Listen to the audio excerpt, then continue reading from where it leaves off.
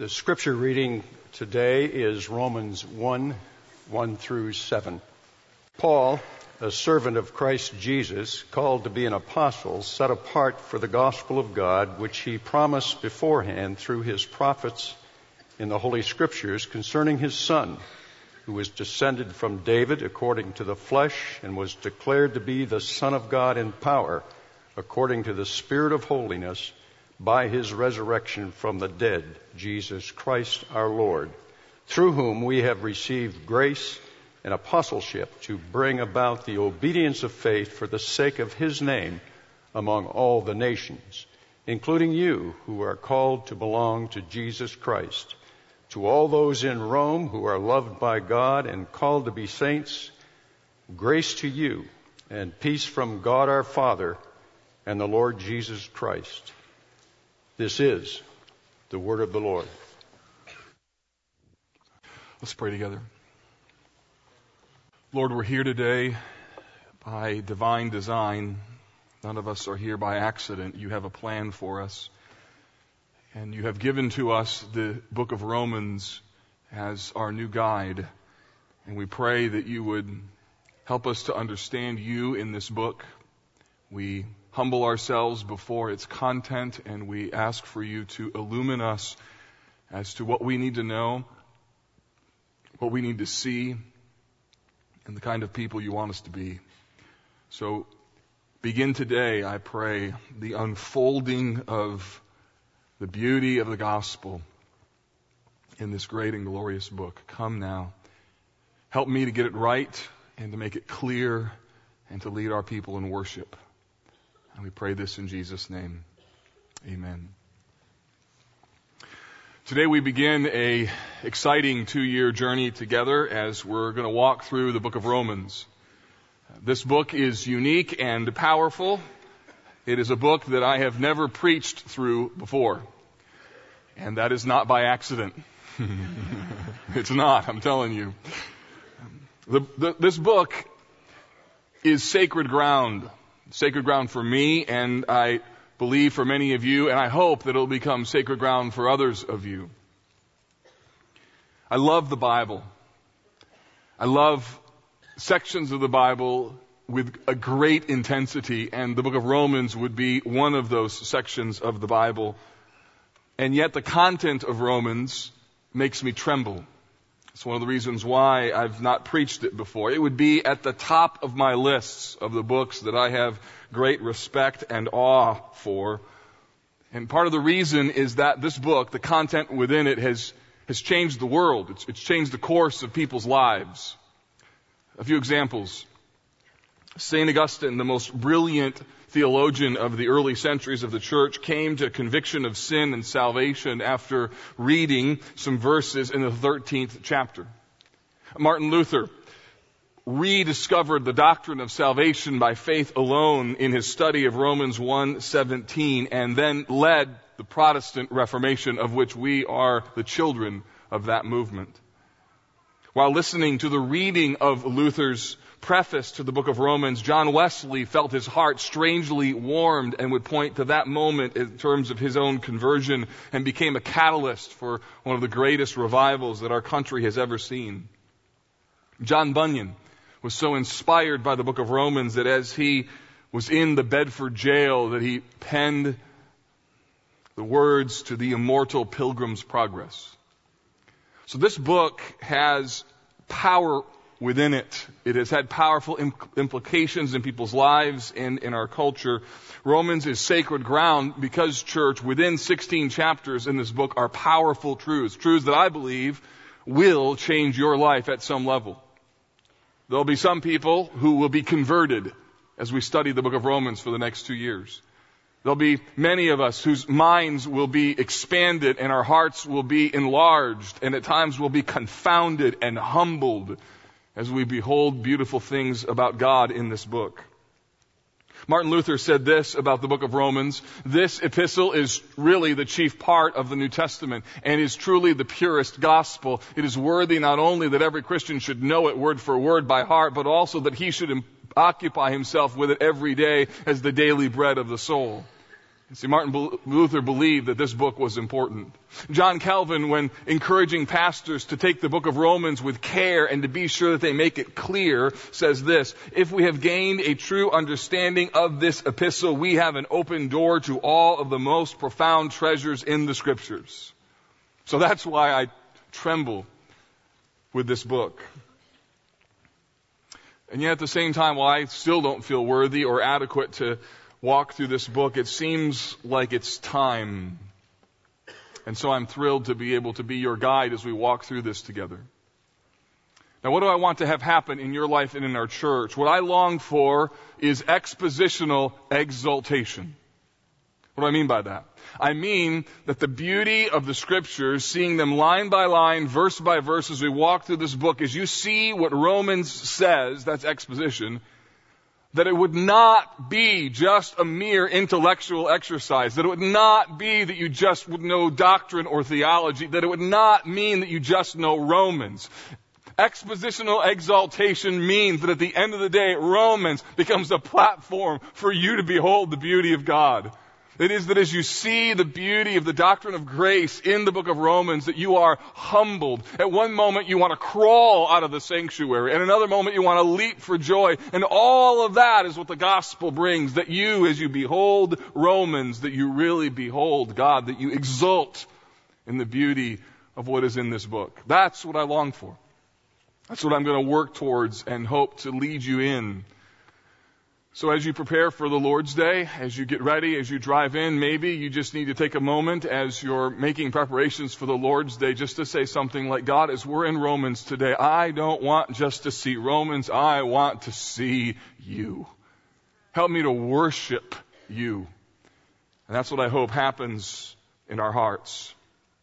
So we're going to begin our study today, and I want to try and help you understand what the vision of Romans is. And we're going to do that by first looking at the theme of Romans. Secondly, the background. It's important to know where this book came from and what are the dynamics that are involved. And then third, how does the book begin? So the theme, the background, and the beginning. That's what we're going to look at today. So first here, what is the theme of the book of Romans? If you were to read through Romans in one setting, which I would highly recommend, it wouldn't be long until you would discover a very prominent and frequently used word. It is the word righteousness. The word is used 41 times in 37 verses, and it is the major theme of the book of Romans. So if you're a note taker and you like to summarize things into a very succinct manner, Romans is about righteousness. Now, what do I mean by righteousness? Righteousness, by definition, means to be holy, to be upright, to be moral. The term is used for God and also for those in a right relationship with Him. So what Romans is about righteousness, the righteousness of God, the righteousness that comes through the gospel, and the righteousness that then comes to sinful human beings who are unrighteous. So that's the beautiful story. It's about God, about the gospel, and about us, and righteousness is the thing that unites it all together.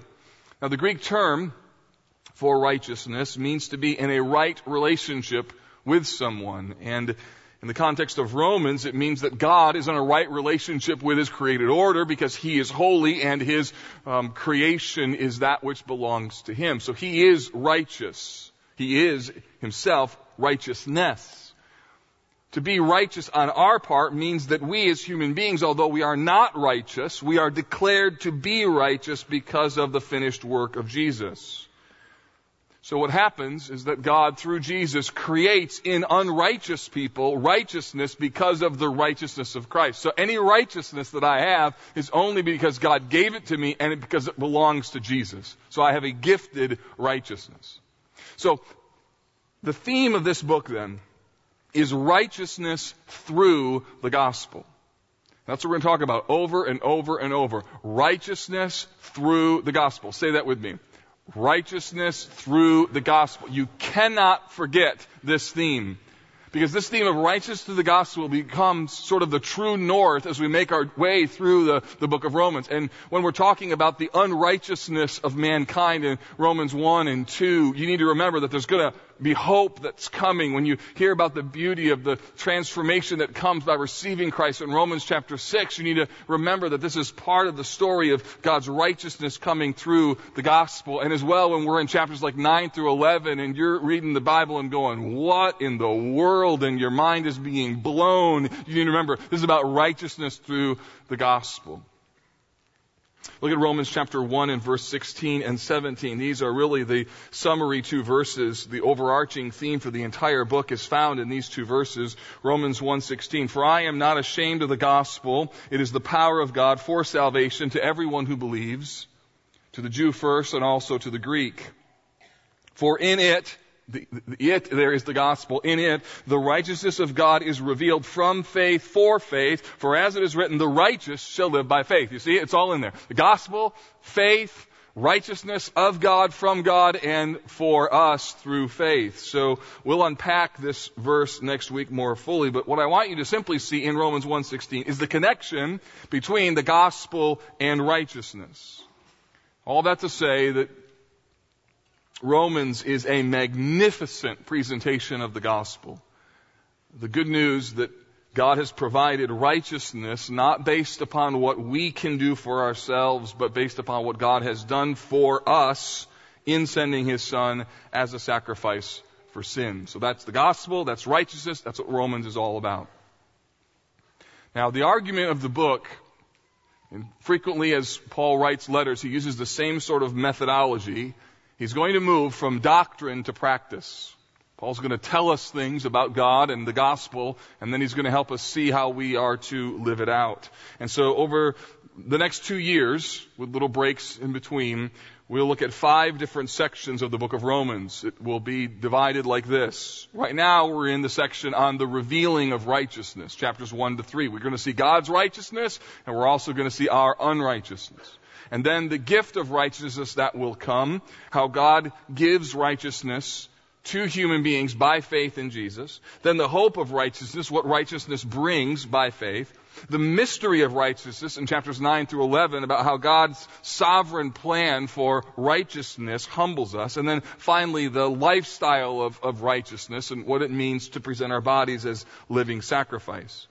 So this book is essentially about God's righteousness, the gospel, and how our righteousness comes through a personal relationship with Jesus. It comes through faith in Him.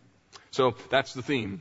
Righteousness through the gospel. That's the vision, the overarching vision of Romans. So secondly now, let's talk a little bit about the background. Whenever you're studying the Bible, it's important to know why a particular book of the Bible was written. Because while God sovereignly inspired the scriptures by the Holy Spirit, there was a reason why people were writing the content that they did at the time. There was real people and real needs and real issues, and these letters came about because there were particular issues that were attempting to be addressed. And so when you think about the background, it's helpful to know things like the author, audience, the occasion, those sorts of things.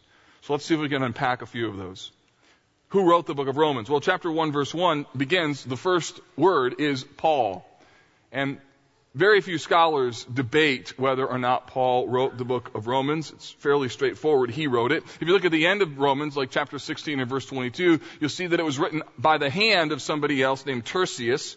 And he was a secretary or somebody who simply served as the scribe, if you will, or the amanuensis. That's sort of the fancy theological term for it, in terms of him taking what Paul was saying and writing it down.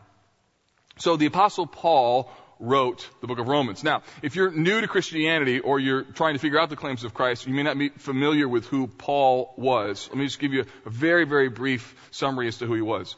So Paul arguably is the second most influential person in the story of New Testament Christianity. The first person being Jesus Christ himself. But the Apostle Paul, secondly, is incredibly influential. He was a highly trained Jewish scholar who was very zealous for the Jewish faith. And when Christianity came on the scenes, he saw it as a threat to the Jewish faith and tradition. And so he, as a dedicated Jew, began persecuting this thing called the Way, or the Way of Jesus. And so he went and had orders from the religious leaders to persecute anyone who named the name of Christ. And Paul was very effective in this persecution, or at the time his name was Saul. Acts chapter 9 tells us that as he's making his way to the city of Damascus to execute an order from the high priest in terms of this persecution path that he had, Jesus appears to him in a vision, and Paul is confronted with the reality that he is persecuting Jesus Christ. And then Paul was gloriously converted. And so the story of the Apostle Paul is that he once was the persecutor of the church, the persecutor of the church, and then he becomes the most famous convert of the church. And you can imagine sort of the tension that would have existed within the believers' hearts of, you tell me this guy is for real? How do we know? And what Paul did then is God empowered him to use all of the skills of his upbringing that now could be leveraged to spread the message of Christianity. And he took upon himself the ministry of reaching Gentiles for Christ, non-Jewish people. He planted many, many churches. He also, for the name of Jesus, faced all kinds of persecution, embarked on 3 missionary journeys all throughout modern-day Turkey and Greece, and had an enormous influence, substantial influence on the New Testament, the Bible that you have in your hands, but also the course of Christianity. The way that Paul conducted himself in ministry was that he would go to a city, to a synagogue, or to a marketplace and begin to present an argument as to who Jesus was and why he was the fulfillment of the Old Testament scriptures. And so what Paul does in his letters is he argues. He presents a case. He presents an argument as to why Jesus should be believed, or why the gospel is what it is. He loves the gospel, and that comes through in his letters. And so we're going to see the argument that he makes for the gospel for the people of Rome. So that's who wrote it. Who was it written to? Well, verse 7 says, to all those who are in Rome.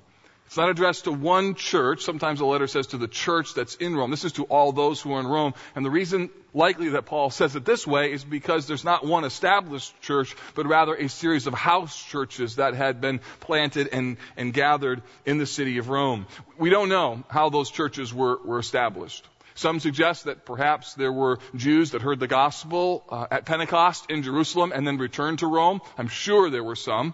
We don't know if that's how the church started, or if just as people came to faith in Christ that they brought the message of the gospel back, and therefore these house churches were formed. What we do know, though, is that the church at Rome was not planted directly by the Apostle Paul. And that becomes very, very important as you develop a lens to look at the book of Romans. Paul didn't plant the church. In fact, he had never been to Rome for the purpose of preaching the gospel to them. They had no relationship with him. Unlike other churches who knew Rome, or knew Paul rather, and had great affection for him or had an ongoing relationship with him, the church at Rome knew nothing of Paul beyond what they had heard through others. So there's no personal connection. Now, why did Paul write the book of Romans? This requires a little bit of piecing together some bits of information or some data points.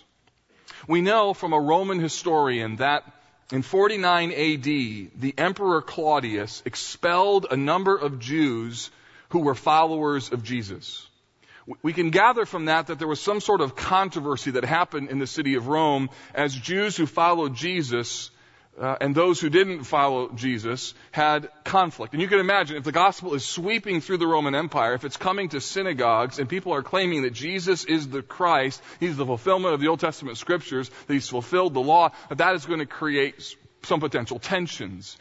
And so apparently it got so bad that Claudius, for whatever reason, decided that these Jews needed to be expelled from the city of Rome.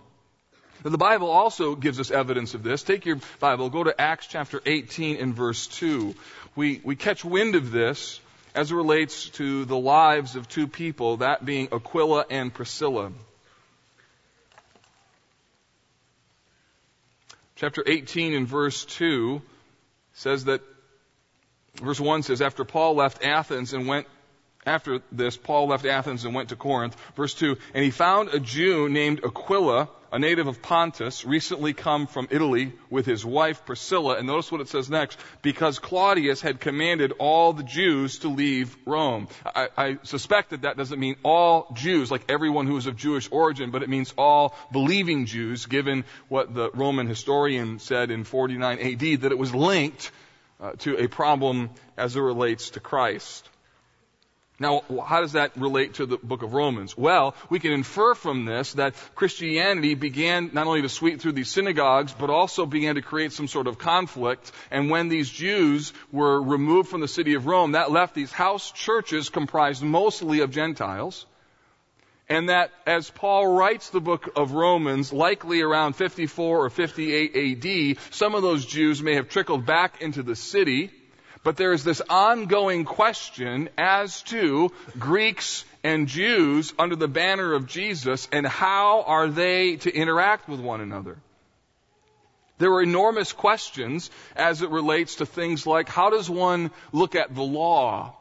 How does one relate to issues like circumcision? Is there equality between Jew and Gentile? Or does a Gentile still have to become a Jew like it was previous to Jesus' message and ministry? And then how does one become a part of God's community of faith? These are enormously significant issues. They're not only theological issues, they're cultural issues. They relate to family and backgrounds and ethnicity. This is a very significant potential problem. And if this is right, this problem between Jews and Gentiles, then it would explain a number of things about the book of Romans. Not the least of which is what Paul says in Romans 1:16. You've probably heard this verse many, many times, but if you hear it through this lens, you hear it a little differently. When he says that the gospel is the power of God for salvation for everyone who believes, to the Jew first, but also to the Greek. So if there is an ethnic problem going on within the church, then that verse takes on new meaning. It also explains why Paul would spend so much time talking about the law in the book of Romans, why he would address the issue of the place of Israel, why he would deal with matters related to personal freedoms regarding what foods you could eat. You see, the church at Rome was probably dealing with significant cultural challenges between different kinds of people, all under the banner of the gospel, and they're trying to figure out, how do we love Jesus, love the gospel, and still do life together? It's a great question. But there's another reason why Paul writes Romans. He likely wrote from the city of Corinth and put the book in the hands of Phoebe, who brought it to these house churches. Likely his writing happens at the end of his third missionary journey, and he is anticipating that he's going to bring an offering to Jerusalem, an offering that he had taken. There were some Jerusalem saints that were in dire need, and so from these Gentile congregations he took an offering and then was going to bring it to the people of Jerusalem. And then after that Jerusalem visit, which he didn't know how it was going to turn out, Paul's hope was that he could go to a region of the world that he had never preached the gospel in, that he had not been to yet, and that is the section of the Roman Empire called Spain. On Paul's heart was a future ministry in Spain. Romans chapter 15 shows us this very clearly. Here's what it says. This is the reason why I have so often been hindered from coming to you. But now, since I no longer have any room for work in these regions, that's the regions that Paul had just been, and since I have longed for many years to come to see you, I hope to see you in passing as I go to Spain, and to be helped on my journey there by you, once I have enjoyed your company for a while. At present, however, I am going to Jerusalem, bringing aid to the saints. When therefore I have completed this and have delivered to them what has been collected, I will leave for Spain by way of you. So Paul has his sights set on reaching Spain, and he's hoping that the church at Rome would be to Spain what Antioch was to his first, second, and third missionary journeys. A sending place, a place of connection, a place from which Paul could launch. So if we put all this together then, let's think of what we've got here.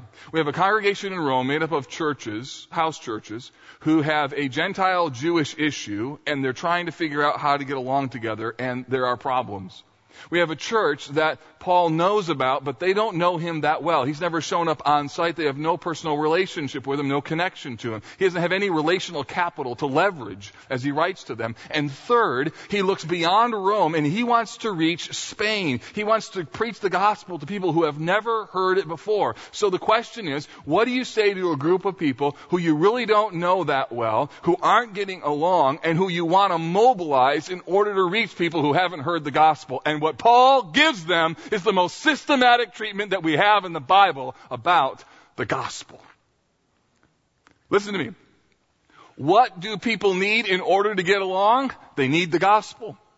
What do they need in order to have a heart to reach people who have never heard? What do they need to hear? They need to hear the gospel. And what Paul does is he gives the most systematic and in-depth treatment of the gospel that we have in the entire Bible, not because it's a theological treatise on the gospel alone. It's a theological treatise meant to help people get along, love each other, even though they're radically different, and mobilize them to have a heart for people who have never heard the gospel. So Paul gives them the gospel for those reasons. This book, friends, is not just about theology. If all you learn is more about Romans and more about theology, that would be a failure on my part and your part. The goal is not just for you to understand the content of the Scripture. If you understand what Romans says, listen to me, you will love people more deeply. You will forgive them more easily. You'll get along with people who are different than you. You'll look over differences. You'll find that relationships around you are mended because you understand and you're applying the gospel.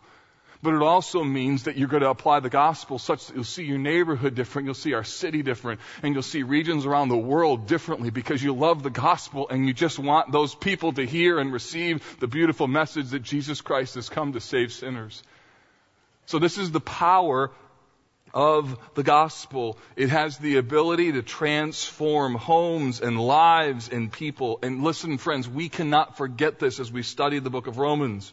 When we're getting down deep in the weeds, we have to remember that this book is not just about doctrine. This book is about how to preach the gospel, how to understand the gospel so that we can get along together as a church, that husbands and wives can love one another, that children, brothers and sisters can get along together, that people can have robust, vibrant relationships. And if you think about it, this is when church really works, doesn't it? When the gospel is front and center and people are getting along, that's the beautiful thing of what the gospel can do. This is when church is as glorious as it could possibly be. Church makes sense and is beautiful when it's concerned about others and how to be able to bring the gospel to them. And so how do you motivate people to get along together? And how do you motivate people to love each other? And how do you motivate them to have a heart for people who've never heard? The answer is you preach the gospel to them. And that's what Paul does for us in this glorious book. The vision is to see individuals and house churches and cities and the entire world transformed under the banner of a righteousness that comes from God through the gospel.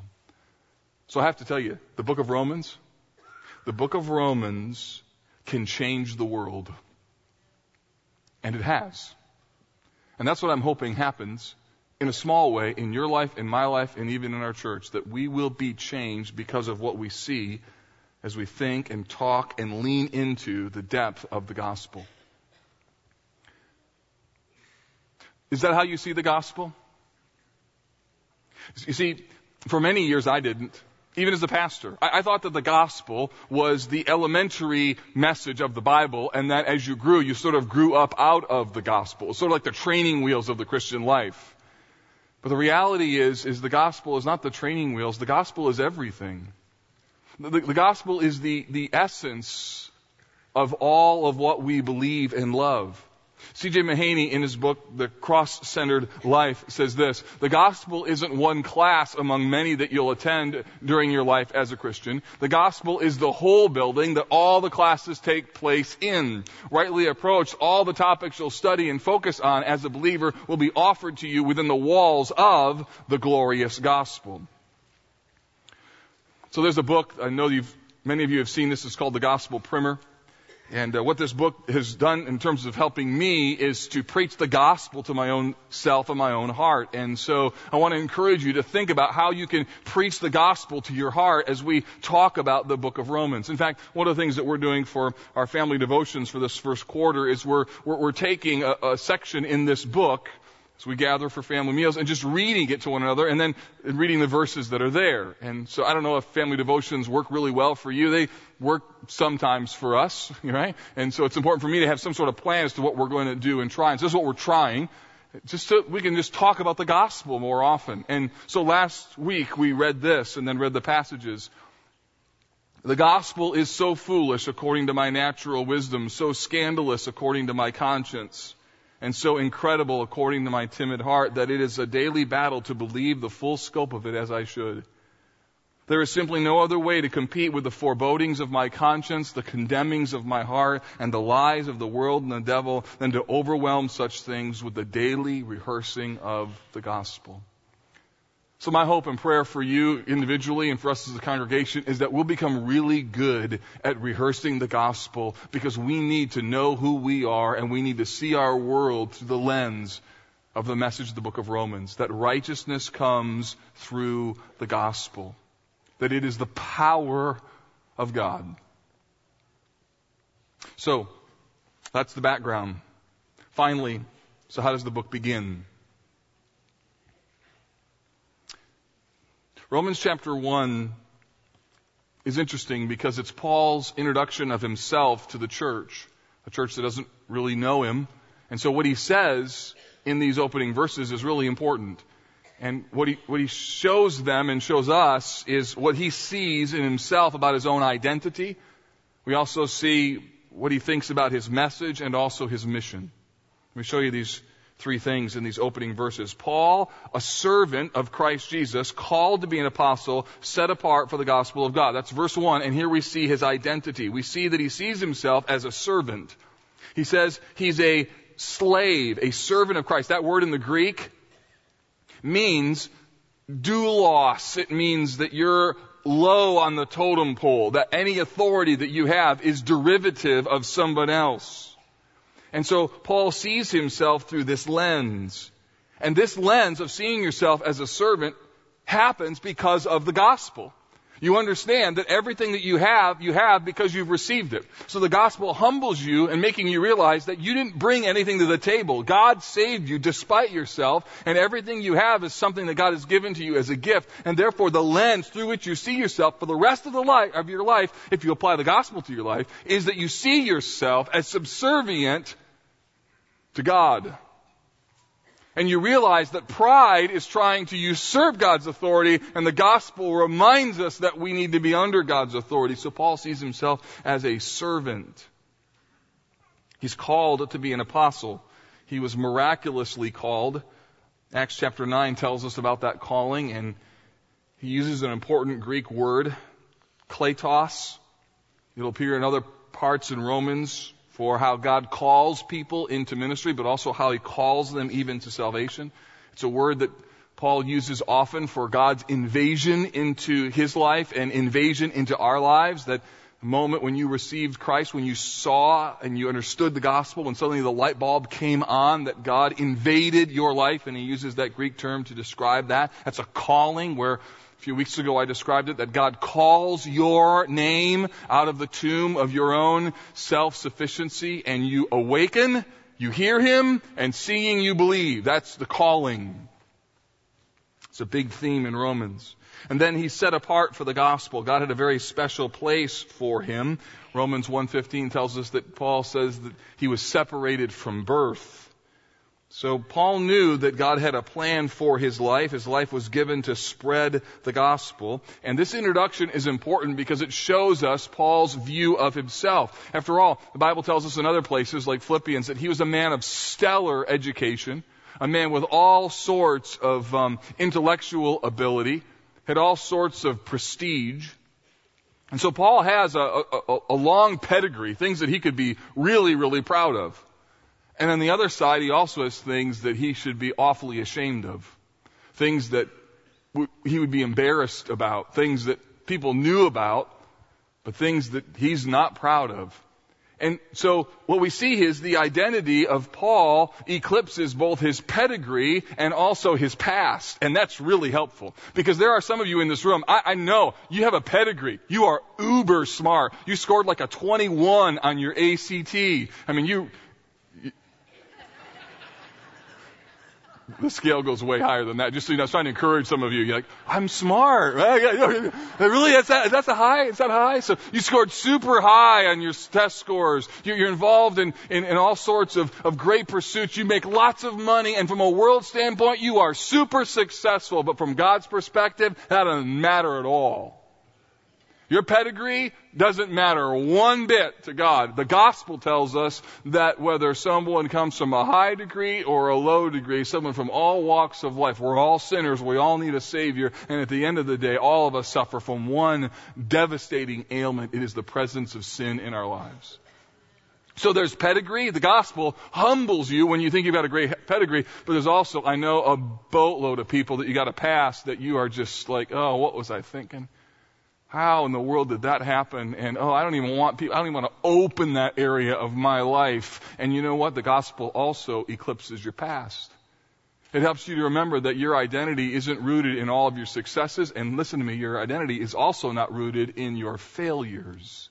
That your identity is rooted in the essence of the gospel. And this is where you need to become well acquainted with what it means to preach the gospel to your soul. When a thought comes back to you as to what your past was like, and the enemy throws thoughts at you and says, how can you claim to be a Christian? You know what you did? What if people knew about that? How do you conquer that? You conquer that with the gospel. You say, in effect, to the devil and to your past, my past is real, but my Savior has conquered that. I don't deny my past, but the fact of the matter is that past doesn't hold me because my Savior has dealt with my past. This is Paul's identity. Secondly, he has a message. It says the gospel, this good news, which he promised beforehand through his prophets in the Holy Scriptures. Now think, why would Paul talk about Old Testament prophets? Well, because he's going to link this to Jews. So he's got to bring them into the equation, which he promised beforehand through his prophets in the Holy Scriptures. And then verse 3, concerning his Son.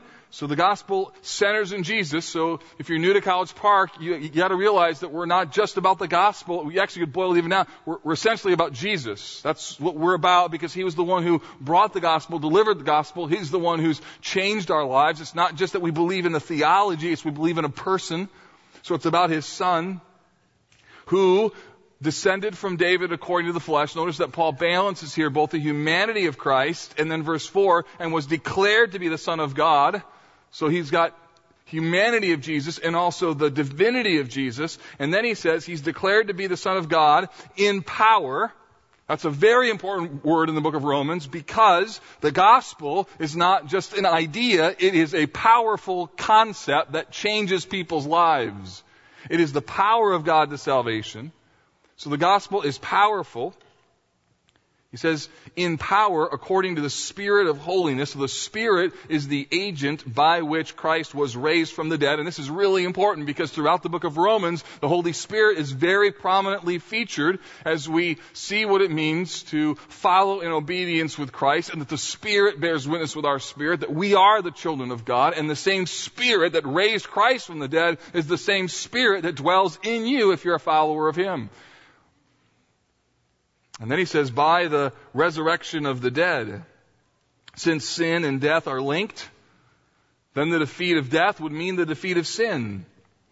And this is what Jesus did, and this is why the resurrection is so meaningful and so significant. The resurrection declared that Jesus was right, and that those who put their trust in Him could know that their sins would be forgiven. And this is also why in Romans chapter 6, when Paul talks about, so how do you live practically? It means you understand that when Christ died, you died. When He rose, you rose. So you're to walk in newness of life, just as He's walking in newness in life. So everything about my life then, as a follower of Jesus, is wrapped up in the gospel. It's conditioned on Jesus' work, and it's empowered by the same Spirit that raised Jesus from the dead. And when you understand yourself and life and ministry through this lens, I'm telling you, it changes everything. And that's why Paul presented the gospel to them, because he knew if they got this, they'd get along, they'd love one another, and they'd also be ramped up to try and reach people who had never heard the gospel. So that's the message. Finally, the mission. So his identity is in the gospel, the message is the gospel, and his mission is to bring the gospel. Verse 5, through whom we have received grace and apostleship. So Paul says, I have received grace and apostleship in order to do what? In order to bring about the obedience of faith. So what Paul is leaning into is not just belief. When you hear the gospel, it is something that you believe, but it is something that when you believe, it works. It transforms. It changes. And so Paul's aim is when he thinks of Spain and his desire to reach them, he wants to preach the gospel to them, not only so that they would believe, but so that believing they might have life, as John says in his gospel, might have life through his name. And that life is not just eternal life, that is life like right now. It means that you're able to obey in a way that you weren't able to obey before, that you are now free in Christ and able to say no to things that you could never say no before because you've said yes to Jesus. This is the power of what the gospel does. To bring about the obedience of faith, verse 5, for the sake of his name among all the nations. You see? From the very beginning, Paul has a global view in the purpose for writing the book of Romans. He wants to take the gospel and he wants to see obedience for the glory of God take place in every region that is not named the name of Jesus. His longing, his passion for the gospel created a longing for more and more people to be welcomed into God's kingdom. Listen to me. This is what will happen if you begin rehearsing the gospel. If you have a low-level motivation to share the gospel, here's what you need. You don't need guilt. You don't need someone to get in your grill and say to you, shame on you for not sharing the gospel. That never works. Instead, you know what does work? What works is to rehearse the gospel, to behold the beauty of it, to be so saturated with it that when you're hanging out with a lost person and suddenly some kind of conversation comes up, you can't help yourself because you're so thrilled of what has happened in the context of your soul. The problem with our evangelism is not that we don't know that people are lost, and it's not that there isn't a desire to share Christ with them. It is that our passion for the gospel is eclipsed by other passions. Thereby rehearsing the gospel, there is a greater need. I don't care what they think because my love for the gospel eclipses all these other things. So rehearse the gospel, preach the gospel, tell yourself the gospel, realize what the gospel means, live it out, see how it works in your family. And I'm telling you, you will not be able to contain your passion for the gospel. And people will begin to see you as, man, you love this gospel. Yes, I do, because it's changed my life. That's the aim, that's the goal. For the nations. When you understand this gospel, church, it changes something inside of you in terms of how you see yourself. It changes it'll change what you see when you drive into your neighborhood, or go to your apartment, or walk in your dorm room. It changes what you see in the city. It changes what you see in the country. It changes what you see in the world. The gospel compels us to reach the Cloud Mountain people. The gospel compels us to reach people who've never heard. The gospel also compels us. On Thursday, we had about 75 people praying in Fisher, saying, God, what do we need to do to try and reach people in this community?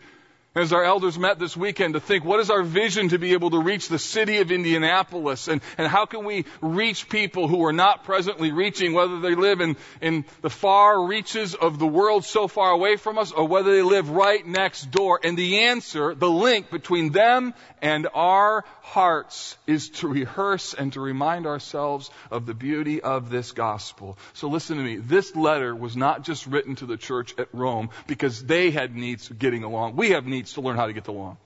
Your home has needs to learn how to get along. You got kids who don't get along. You got a marriage that's not getting along. You got friends that you're not getting along. You got a small group you're not getting along. You got a Sunday school class not getting along. You got to preach. You got to remind yourselves about the gospel. We got to get along. We come from different walks of life. We come from different backgrounds. We all are sinners. And we need the gospel to remind us what really unites us and who we really are. And as well, we need the gospel to remind us that we're not here in the world just to pursue the American dream and have a comfortable life and have our kids have a good education and have a really great jobs so they can support us when we get old. That's not why we're here on earth. Although that sounds really good, doesn't it? The fact of the matter is we are here because we need to disseminate the beautiful message that transforms the world, which is the gospel. And how do you do that? You rehearse it. You rehearse it. So College Park, we need to read Romans not like it's written to the church at Rome, but as if it is, because it is written to us, as though Paul were to say to those who are at College Park Church, who are loved by God and called to be saints, grace to you and peace from our Father and our Lord Jesus Christ. Church, we need this book. We need this book because we need to be reminded again about the power of the gospel, of what happens when righteousness through the gospel comes to a person's life, when it comes to a home, when it comes to the city, when it comes to the world. We need Romans because we need to be reminded of the power of righteousness through the gospel. Father, we pray as we now receive the elements of the Lord's table that you would remind us even now about the gospel. Pray that you would use these emblems to push into us truths that we know and believe, but we need to rehearse. So help us even now to rehearse the gospel. We pray this in Jesus' name. Amen.